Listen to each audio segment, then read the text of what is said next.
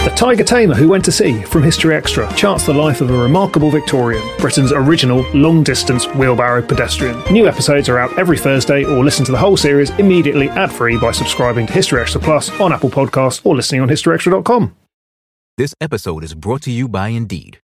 We're driven by the search for better, but when it comes to hiring, the best way to search for a candidate isn't to search at all. Don't search, match with Indeed. Use Indeed for scheduling, screening, and messaging so you can connect with candidates faster. And listeners of this show will get a $75 sponsored job credit to get your jobs more visibility at Indeed.com/History Extra. Just go to Indeed.com/History Extra right now and support our show by saying you heard about Indeed on this podcast. Terms and conditions apply. Need to hire? You need Indeed.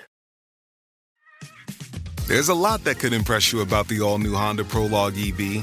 True, it's got class-leading passenger space and clean, thoughtful design and intuitive technology. But what really sets the Prologue apart from the competition is that it's more than an EV. It's a Honda. Honda, the power of dreams. Visit honda.com/prologue to learn more.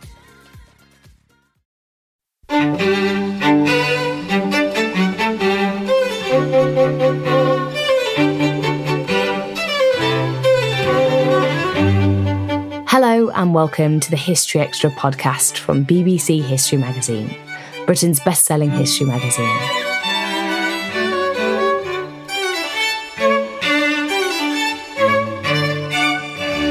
I'm Ellie Cawthorne. What caused the Spanish Armada to set sail for England in 1588? What did Queen Elizabeth I really say in her famous speech at Tilbury? And what really led to the invading forces' defeat? These are just some of the questions addressed in today's Everything You Wanted to Know episode, all about the Spanish Armada. Our expert for today's episode is Dr. Robert Hutchinson, and putting your questions to him was our acting digital editor, Eleanor Evans. Our topic for today's Everything You Wanted to Know podcast episode is the defeat of the Spanish Armada in 1588. And our expert is Dr. Robert Hutchinson, a Tudor historian and archaeologist whose critically acclaimed books have been translated into 11 languages. He's a regular broadcaster on British, American, German, Japanese and Australian television. And thanks so much for joining us today, Robert. Thank you very much indeed. An exciting topic to talk about, because the Tudors invented propaganda in our modern sense of propaganda, and we live with myths which the Tudors created to this day. I mean, there's a myth that here is David fighting this gigantically powerful Goliath of naval power. It's not true.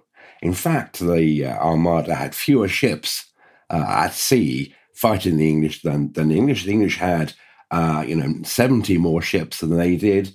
The Spanish had fewer guns than the English, 138 heavy guns compared to the English's 251. They had a third less firepower. So that myth has to be blown away.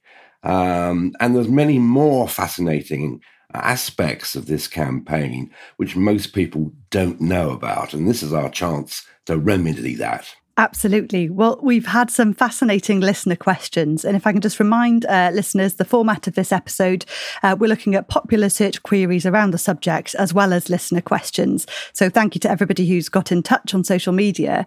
And so, Robert, if we can start at the very beginning then, before these myths start building up, the question that's most commonly put to Google in this case is, what was the Spanish Armada? Right. Well, first of all, a little bit of background. Philip II of Spain, the King of Spain, had ruled England jointly with his second wife, Mary I, before her death 30 years before.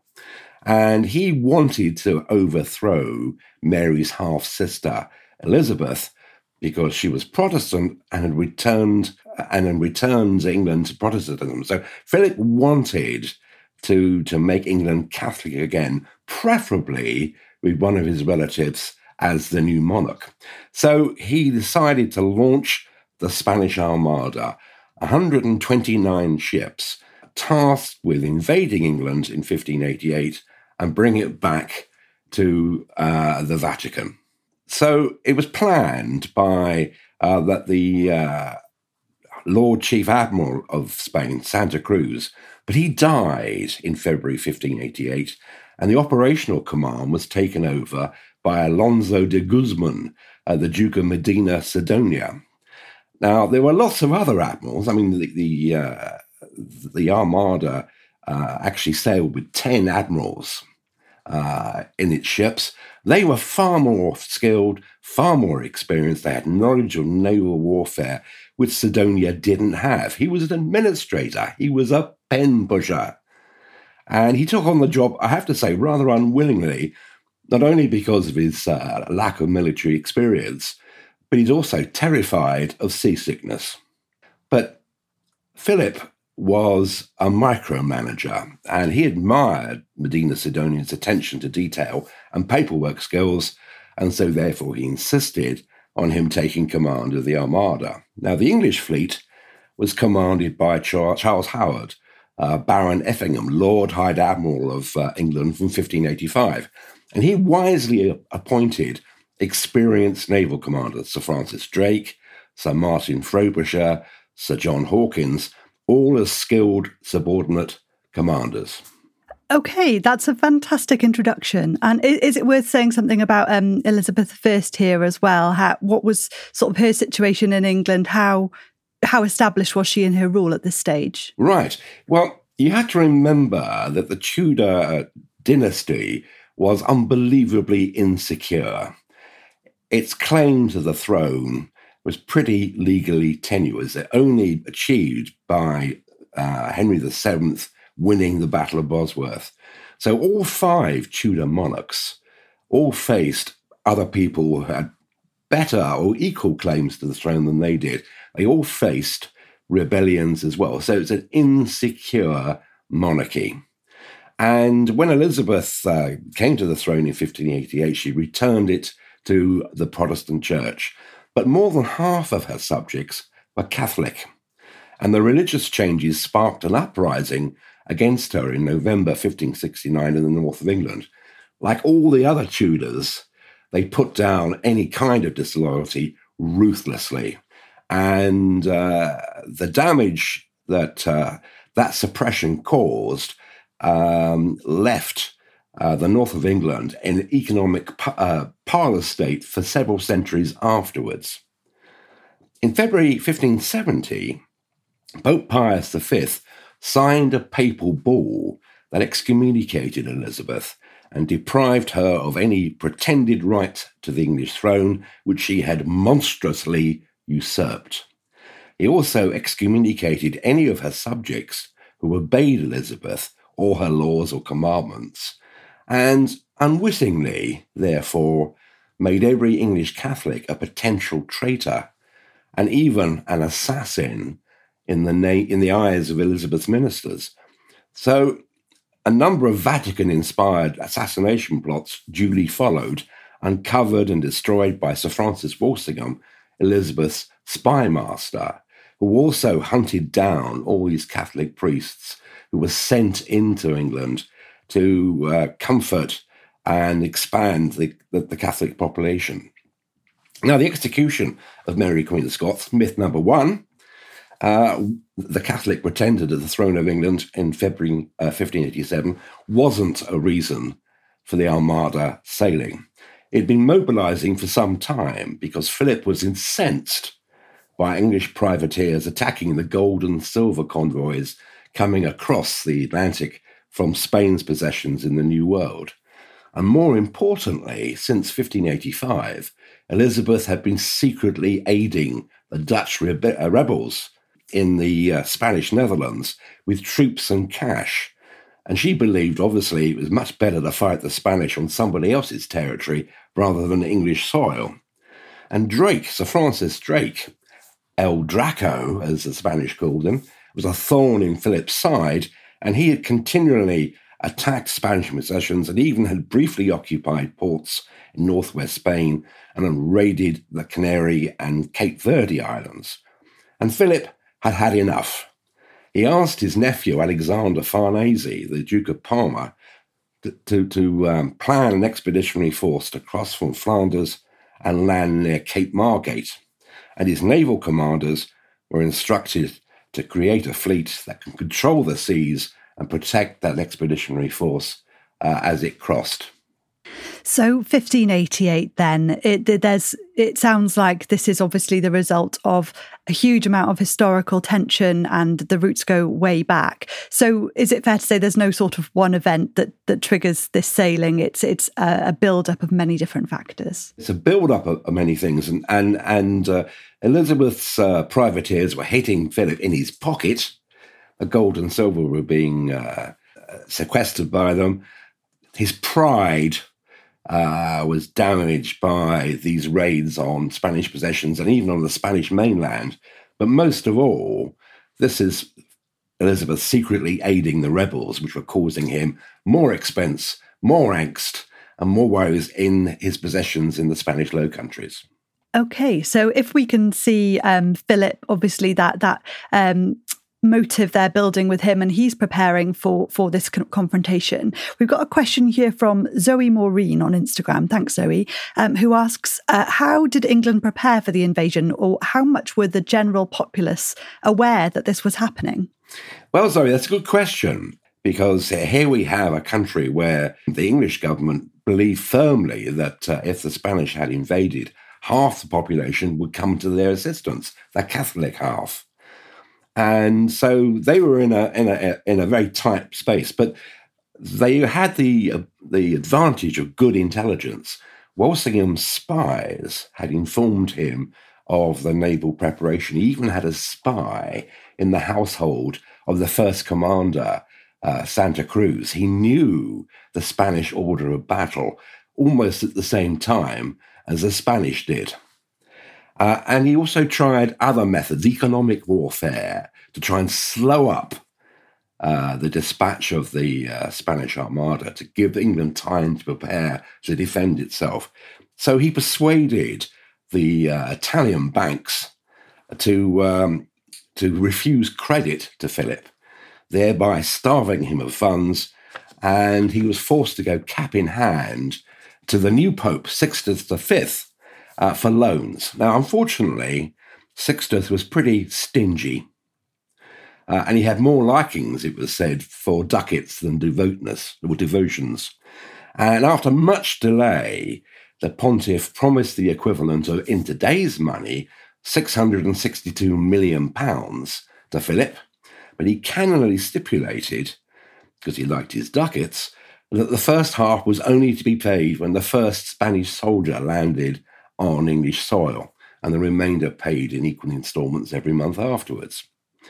So Philip was paying out £40 million a month on the preparations for the Armada, and the Spanish economy was only saved by the timely arrival of another bullion fleet from the New World.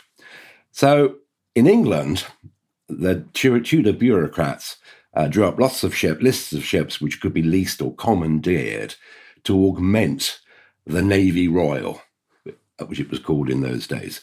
They mobilised the militia, they bought weaponry, they surveyed the coast from Hampshire to Dorset for likely landing places that could be fortified.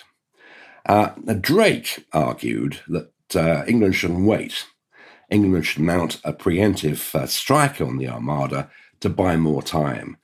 Elizabeth was very dubious about this. Here's a woman in a man's world who's having to gamble with very little resources, and one wrong roll of the dice could leave her in real trouble. And she was loath to allow some of her precious warships to go with Drake for this preemptive strike. She was prevailed upon to allow them to do it. And so he sailed to Cadiz in 1587 and destroyed 24 ships. But more importantly, he burnt a year's supply of barrels, staves, and hoops. Now, that doesn't sound very exciting, not much daring doing in burning barrels. But in fact, this is going to prove a disaster for the Armada because the following year, all its food and fresh water had to be stored in unseasoned casks. And that quickly rotted the food. and it leaked drinking water. And that was one of the problems the Spanish faced. Now, in terms of defending England, the army was divided into two groups. The first, under the Earl of Leicester, was 30,000 strong, and they would fight the Spanish after they landed in force. Now, the English believed the Spanish would come up the English Channel and attack London.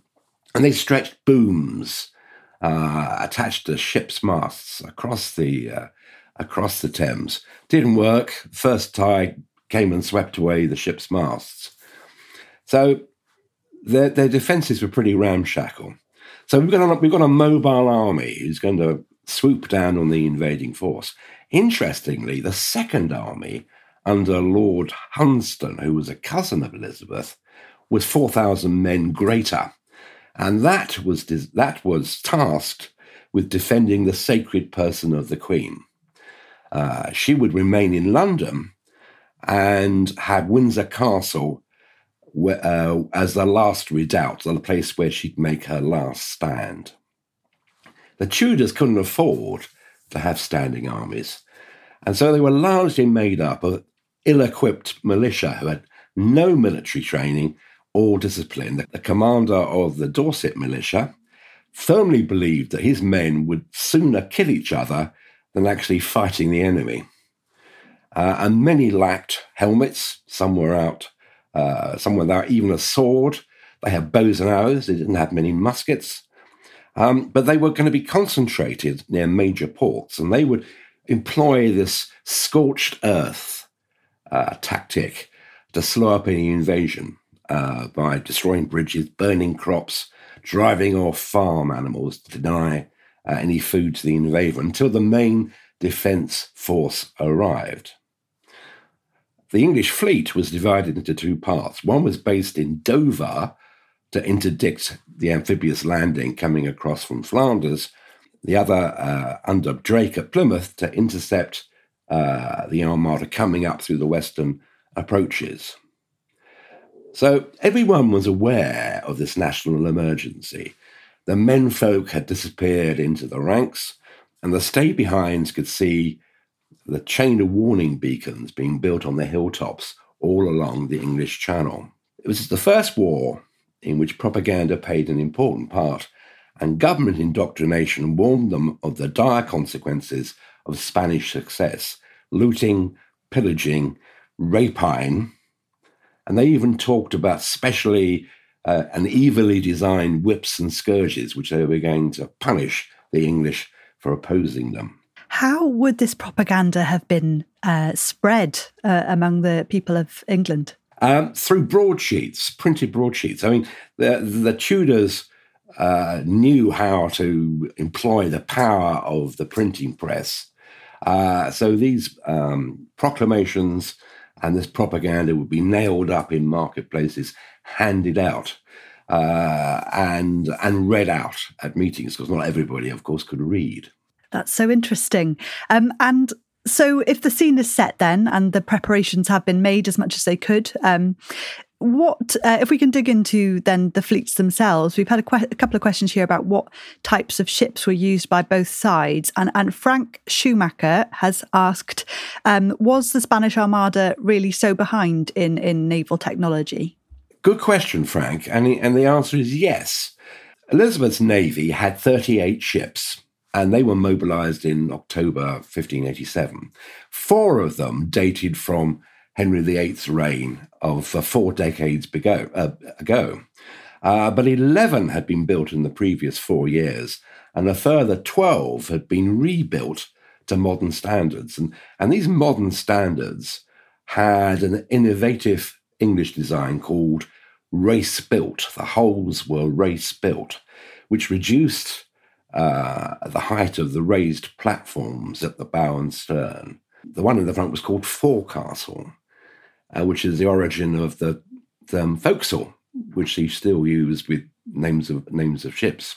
They lengthened the gun deck, and this produced a sleeker hull, which made them much faster and much more manoeuvrable in the water than the Spanish ships. Several warships were designed specifically to operate in the shoaled waters between England and Flanders, drawing only 12 feet of water, but those rolled alarmingly in the heavy seas, so they weren't great ships to serve on. Now, in addition to the Navy Royal, Elizabeth's fleet had 52 large merchant ships, hired for their crews, their trained crews, and their gun armaments. The City of London paid for leasing a further 30 ships, and there were also volunteer ships as well. And most of them served in the Western Squadron based at Plymouth. At Dover, there were 26 coastal ships in addition to its warships. So the English fleet therefore numbered 208 ships of all types, with 16,000 crews. And as I said right at the start, despite some beliefs, it was actually larger than the Armada. Now, the Armada had 129 ships organised in 10 squadrons. And the warships were great galleons, much bigger than most of the English ships, much less manoeuvrable. And they had hulks, which were used for transporting food and men. So of the 129, 70 were warships, with sizable contingents of troops on board, because the Spanish believed naval warfare was just another kind of land warfare. That's why they had lots of troops on board. They believed in boarding ships and capturing them and killing the crews rather than sinking them. Within that 129, there were 4 galleys propelled by slaves at oars, and 2 of those were wrecked on the way up on the coast of France. And there were also 4 galleasses, which are gun platforms with sails and oars, and they were useful to manoeuvre in flat calms, the devastating effect. In the Battle of Portland, the English were worried about the galleasses actually cutting out some of the English ships from the rest of the fleet. So, in terms of naval technology, the English had also perfected the art of firing broadsides with guns made and mounted specifically for naval warfare, whereas the Spanish had land artillery on huge carriages. So the faster and more agile English ships could hold their adversaries below the waterline. They could come up behind and actually fire through their sterns to the entire length of the ship. Terrible destruction, and head off before the Spanish could reply. They also had a faster rate of fire. So the English were rather like hounds harrying their quarry. The other problem the Spanish had, as I mentioned just now, these were huge artillery carriages they had. You had to pull them back on the Spanish ships inboard to load them. And that's a slow and cumbersome business. And the crews were soldiers. Now, if they were massing to board a ship, you actually lost the people to fire your guns because they were detailed to other duties. And their rate of fire was much lower than the English. There's one ship only fired 104 rounds in anger. Now, we know how much gunpowder was loaded on board because of the cargo manifest at Lisbon. And it was those 104 rounds in anger, fired in anger, was less than half than the Spanish that ship had used for saluting or ceremonial purposes. So the Spanish had fewer heavy guns to the English. They had less ships. They were not so maneuverable. They were slow and ponderous, and their guns didn't work in any way as fast or as effective as the English. Okay, brilliant. Well, I hope that answers your question, Frank. An excellent answer there. Thanks, Robert. And one we got as well from Matt LFC, which kind of leads in from that one.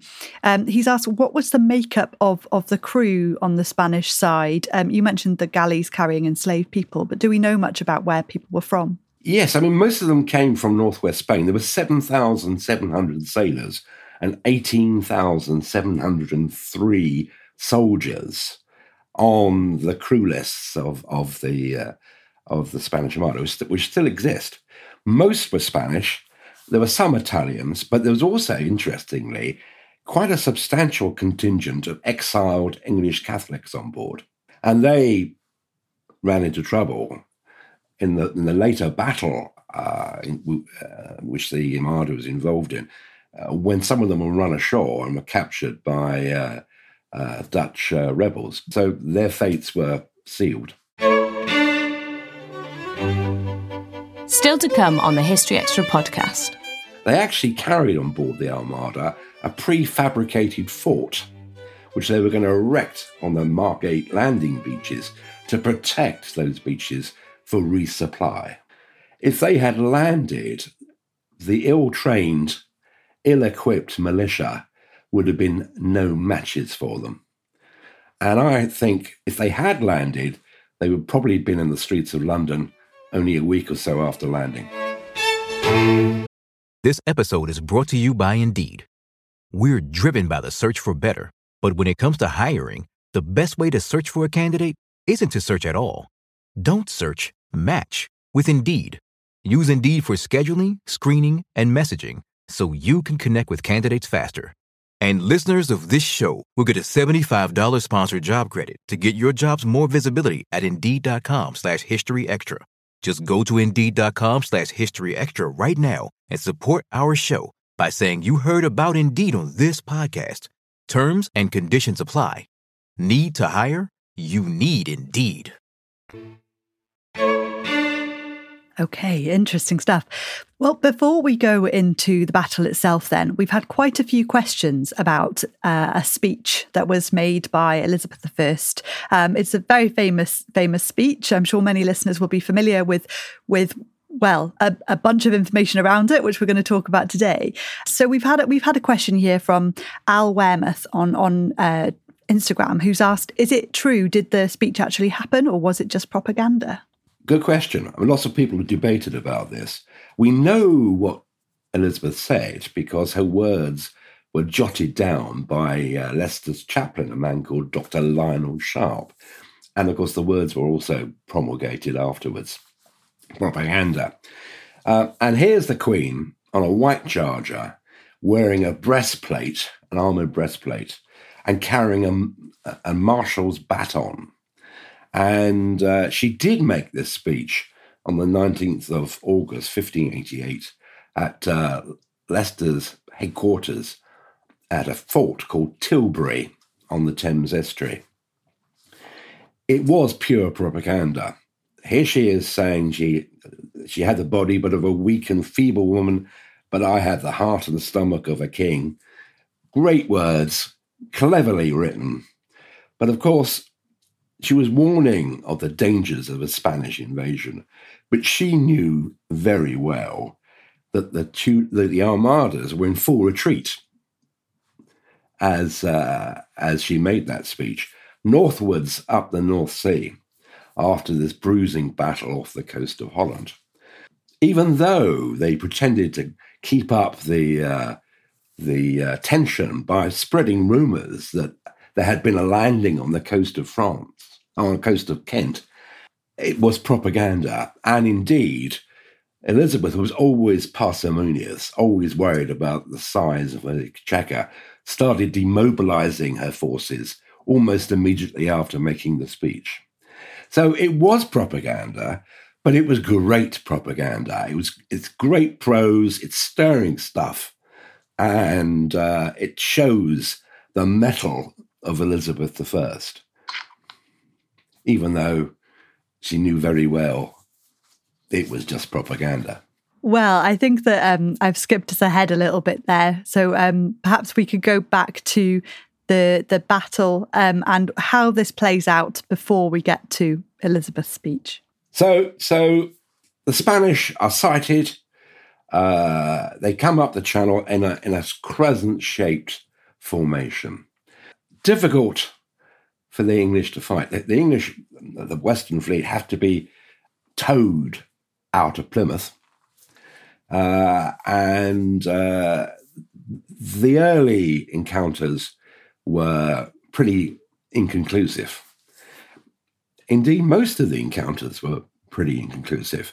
The damage suffered by the Armada, they'd lost a few ships coming up in some awful storms, but the first damage they suffered was by accident when two ships collided with each other and another one blew up. And the English battered the Armada, but they actually hadn't stopped it. Neither had they defeated it. So when they arrived off the when the Armada arrived off the coast of Calais, the threat was still real. And that's when they started using fire ships. A galleass was destroyed in Calais harbour. By the time it came to the end game, the battle off the coast of Holland, the Armada was basically intact and still a viable threat. So one asks oneself, why didn't the English land a stunning blow? One of the reasons for that was the thing I mentioned just now, Elizabeth's parsimony. They didn't have enough gunpowder. They had to actually keep going by using stocks of gunpowder on those two Spanish ships which were damaged and which they had captured. They had the advantage of being close to home. So they could be resupplied with food and water, ammunition. But they were using up the ammunition and gunpowder at a furious rate. But by the time the Spanish had arrived off the coast of Calais, they were still a very viable and dangerous threat, amplified, one might say, by an unfortunate piece of timing that the militia at Dover mutinied because they hadn't been paid. So the idea of a national emergency was being ramped up quite considerably. It was do or die if the Spanish Armada could be attacked in a set-piece battle off the coast of Holland, and it was. Okay, so what plays out next? Well, again, the Armada was battered. They lost a few ships. Some were grounded on the coast of Holland. But at the end of that day's fighting, they were still a fighting force. But they were short of water because of these leaky casks. They were short of food. And the morale was blown away. And for reasons which people still dispute to this day, the decision was taken to go home. And they sailed northwards to go round the north coast of Scotland and down the west coast of Ireland, and so to home. An amazing decision to take. The charts they had were pretty limited. They had no idea of what problems they would face in those unknown shores. They were in desperate states in terms of water. I mean, off the coast of Newcastle, they threw all their horses and donkeys over the side because they couldn't water them. And then they hit what basically was a cyclone. This series of unbelievable storms, which began to sink all the Spanish Armada ships, and they were basically told, every man for himself, head home as best you can. And large numbers were sunk off the coast of Scotland, the coast of the Hebrides, and most of all down the west coast of Scotland. Those who survived the shipwrecks were killed by the English or the Irish, or captured and ransomed. In terms of, how many were lost by the Spanish, we don't know how many Spanish were killed in the running fight up the Channel or in that battle. We know only anecdotal information, like the decks of the flagship were piled high with corpses 40 deep. But the Spanish believed they'd lost about 6,000 drowned or afterwards killed by English soldiers or Irish peasants off the coast of Ireland. Recent documentary research suggests that, in fact, the number was 3,750 who died from either drowning, hunger, or disease after coming ashore. 1,500 were killed after surviving shipwreck, and there were 750 survivors in Ireland. Of those, 108 major combatant ships out of the 129, 58 returned to Spain. 54% of those who sailed. So almost half the major warships didn't get back, and the number's greater if you include the little messenger dispatch vessels. They had even greater losses.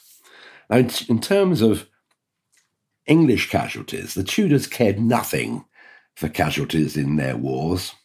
So we don't have any numbers or any credible estimates of English losses other than the fact that half of them had fought in the Armada were dead from disease or starvation within months of the victory. Elizabeth spent a total of £167,000 on fighting the campaign. That's about 470 million in current money.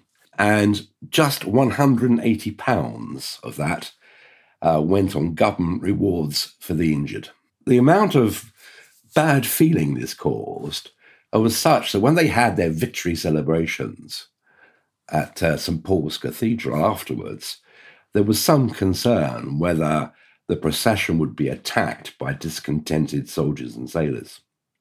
But interestingly, in 1590, Drake and Lord Howard of Effingham and other sailors created this Chatham chest, where everybody in the fleet contributed 6 pennies to pay for the upkeep and welfare of injured sailors who'd been hurt in warfare.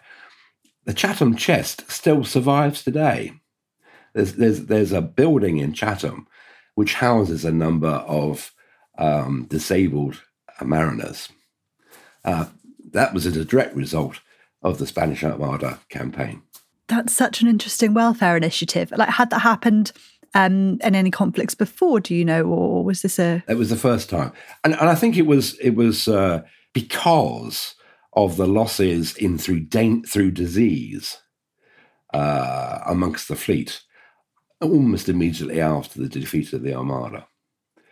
I mean, Lord Howard of Effingham was selling off the family silver to try and pay for the medical care of these people dying from typhus and cholera. Okay, well, we did have a listener question on that. So Christy May asked how many lives were lost. So I think that really addresses that point very well. And there obviously were, on the Spanish side, these very significant losses. And just to revisit some points you've made already in terms of the turning points of the water and the weather, we've had quite a few listener questions. Anna Larini, James Dallin, Colin McCormack, thank you all for your questions on how much did weather and luck play a part ultimately? I mean, these are crucial questions, and it's all about is about weather and it's about luck, but it's also strategic issues where the Spanish were pretty bad. I mean, here we've got Philip, who is sending dispatches to the fleet, 20 a day, taking micromanaging decisions on a fleet 600 miles away. The plan was always going to be pretty tricky to achieve. They were instructed by Philip not to get involved in a fight. Don't stop. Keep going. Concentrate on joining up with Parma's army and guard his assault launched from Flanders. Strategic mistake number 1. If they had bottled up the Western Fleet in Plymouth Harbour, England would have faced catastrophe. If they had captured the Isle of Wight, which had practically no viable defences, it would have been difficult for them to be winkled out from a position commanding the English Channel and the Portsmouth Naval Base. Communications between the Armada and Palma failed completely. Medina Sidonia kept sending dispatch vessels up to Flanders and heard nothing back. When the Armada arrived off Calais, to his horror, he discovered that Palma wasn't ready to invade. Not one soldier or one horse had been embarked on these barges. Now, on the English side, I've talked about their serious lack of gunpowder, their failure to inflict a telling and killing blow, and the accidents involving these ships. I mean, more Armada ships were damaged by accident than by the English. But it was the storms that actually did the damage, coming up from Spain, and then while they retreated around the north coast of Scotland and down the west side of Ireland. That was what later the Dutch called the Protestant wind. That's what did the damage. Okay, so very interesting points there. And we've got a question here from Emma Lai Klassen, who has asked whether it's true. You mentioned some Spanish sailors ended up on the west coast of Ireland. And Emma has asked, is it true there are descendants of Spanish survivors who married local women there? Is there anything known about that? Yes. As I've said, many of the Spanish survivors were killed by English forces. Others were captured and ransomed. Some Spanish soldiers entered the service of an Irish magnate, Hugh O'Neill, the Earl of Tyrone, and served with him for some time. 8 years later, there were still 8 still serving in his household. So it's entirely plausible that some married local women. The rest of the Spanish who were captured were, as I say, ransomed off. Elizabeth was always interested in making money. And they had a pretty tough time. A lot of them didn't actually get back to Spain for quite a long time. They spent their time in Bridewell prison in London and in Dublin. Awful time. But there again, if you're a prisoner of war in the Tudor period, your life was only worth the ransom. If you didn't have rich relatives back home, you were a goner. Okay, if we can allow ourselves a little speculation then, we've got a question here from Hamish Ross in New Zealand, who asks, had the Spanish successfully landed in England, what were their prospects for success in battle on land and ultimate conquest? Well, Hamish, I mean, amphibious warfare, amphibious landings is the riskiest type of military operation you could ever conceive of. Success depends on a whole range of imponderables, tides, wind, weather, or the scale of risk of attack when you're at sea, which is when you're most vulnerable. All these people bobbing around in the water. What you don't want is the enemy getting in amongst you. So the other aspect is if you're bottled up on the beaches, you've got nowhere to go apart from the sea. So it's the most riskiest kind of military operation you can plan. And this was probably the riskiest in history. The idea of towing barges with troops and horses on board across 30 or 40 miles of choppy water is astonishing. Just a rough sea could have actually just disrupted the whole thing. The most important thing, as far as the Spanish was concerned, was local sea control. They needed to build a protected corridor for this huge flotilla of towed barges to sail inside, because they don't want the fast-moving English ships getting in amongst them and causing mayhem. I mean, they are sitting ducks. But the Spanish planning was pretty thorough. They actually carried on board the Armada a prefabricated fort, which they were going to erect on the Margate landing beaches to protect those beaches for resupply. Now, Kent and Margate aren't very far away from London. Palmer's army were battle-hardened veterans. Lots of them were mercenaries. They were tough guys.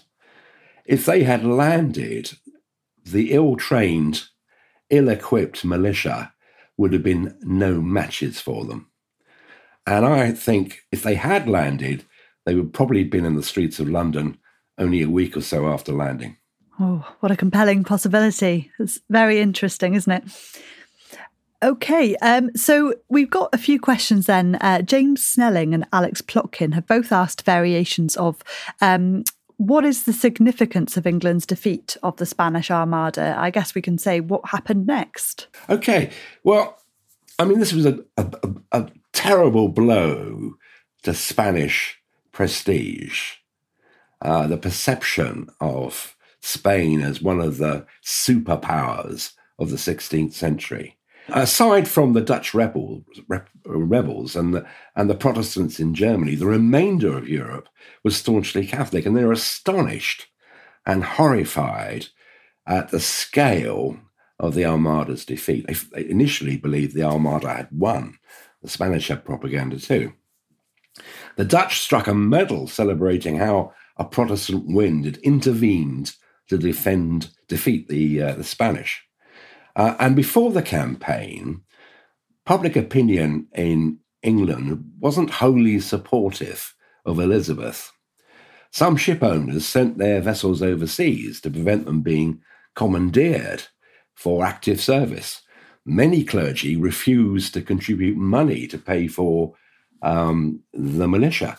And worse yet, 12 Bristol merchants were caught supplying Spain with cargoes of ammunition and gunpowder and ordnance.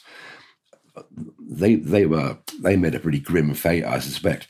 So opinion in England was divided, and don't forget, the government expected the Catholic population to come in on the Spanish side if they invaded.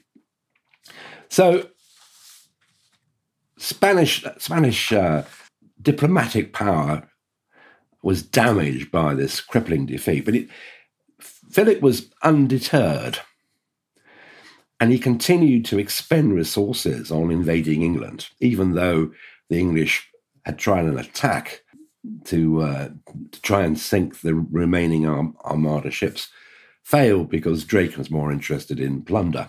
And quite interesting, in July 1595, 4 Spanish galleys landed at Mosul in Cornwall, burnt the village and the church, sailed on to Penzance, which was also burnt, as was Newlyn, and they left 12 days after celebrating a Catholic Mass openly on English soil. And only 3 Cornishmen were killed, and that's because the militia ran away. There were further armadas in 1596, 120 ships, again caught in fierce storms off the Galician coast, and they headed home. And in the following year, 1597, when 136 ships sailed with plans to land at Falmouth in Cornwall. Once again, 9 days into the voyage, a 3-day northeast storm sank 28, when they were only 28 miles off Cornwall. So maybe the Dutch had a point about the Protestant wind. After the death of Elizabeth in 1603, the new king, James I, wanted an end to the crippling war with Spain, which had been carrying on all those years. The Treaty of London, signed in August 1604, ended the conflict, ironically granting most of the Spanish demands, such as support for the Dutch rebellion, and renouncing privateer tax on Spanish shipping. So the treaty basically gave the Spanish everything they wanted, despite those 3 armadas and this war which had been carrying on for decades. So what we believe, as I say, right at the outset, is about the campaign against the Armada is a myth shaped by that 500-year-old propaganda. England was saved by her navy, And in the aftermath, for the first time, there was the sense of nationhood about England. It created the sense of nationhood. The Spanish trade embargoes forced the English to trade elsewhere with Russia, Africa, and Elizabeth signed a charter creating the East India Company. That was the crucible which actually founded the British Empire. So out of the Spanish Armada came the realization of just how important a strong navy is. But also, you could say, it was a major factor in creating the British Empire. Right. And do you think then that those factors are the reasons why it's loomed so large in public memory today? No, I think it's more the romance of the thing. Here we have these foreigners with seemingly overwhelming force being because of the myth says that they were defeated by the brave and plucky Englishmen in their little ships. Wasn't quite that, but patriotism is a powerful emotion, and that's what has been fed by this propaganda. That's what harbours these myths even to the present day. Fantastic. Well, thank you so much, Robert, today for all of these answers. And I would ask perhaps to wrap things up, where would you point anyone towards if they would like to find out more? Any of your own work, for example? Well, that's a kind thought. I did write a book on the Spanish Armada, which is a blow-by-blow account, not only of the action, but of the intelligence war and the propaganda war that went on. And it includes a lot of very little-known facts because it's based on contemporary documents. I must just finish with one little piece of propaganda, which the government disseminated after the Spanish Armada retreated. And it's in the British Library.